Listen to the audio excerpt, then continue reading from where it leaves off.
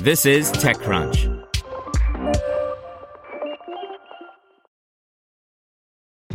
This episode is brought to you by ShipStation. You know, folks, I'm all about working smarter, not harder. Running a successful e-commerce business can be really convoluted, and honestly, you have enough going on, so I want to introduce you guys to ShipStation. I love using ShipStation because it makes it so much easier to automate all my shipping tasks, and I can manage all my orders in one simple dashboard.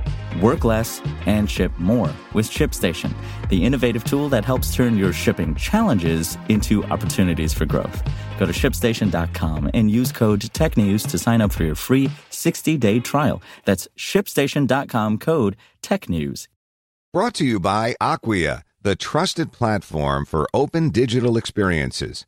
Acquia is made for Drupal, and it powers websites, applications, and online experiences for some of the world's largest brands.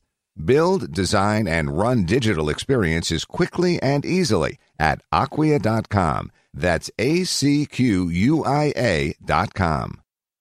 Impossible Foods rolls out to nearly 1,000 new grocery stores and supermarkets. By Jonathan Scheiber. Starting tomorrow, 777 supermarkets in California, Illinois, Indiana, Iowa, and Nevada will begin stocking the Impossible Foods plant-based meat substitute.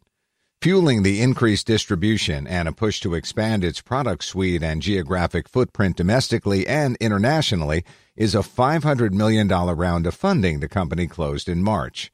Some of that money is supporting the company's debut at stores like Albertsons, Jewel Osco, Pavilion, Safeway, and Vons. In all, the company said it would be in nearly 1,000 grocery stores by tomorrow.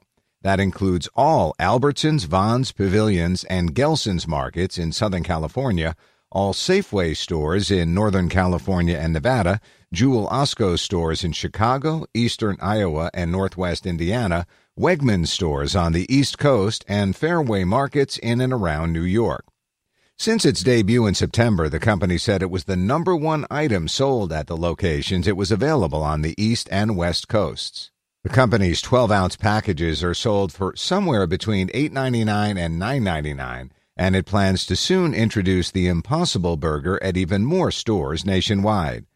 We've always planned on a dramatic surge in retail for 2020, but with more and more Americans eating at home, we've received requests from retailers and consumers alike, said Impossible Foods President Dennis Woodside in a statement.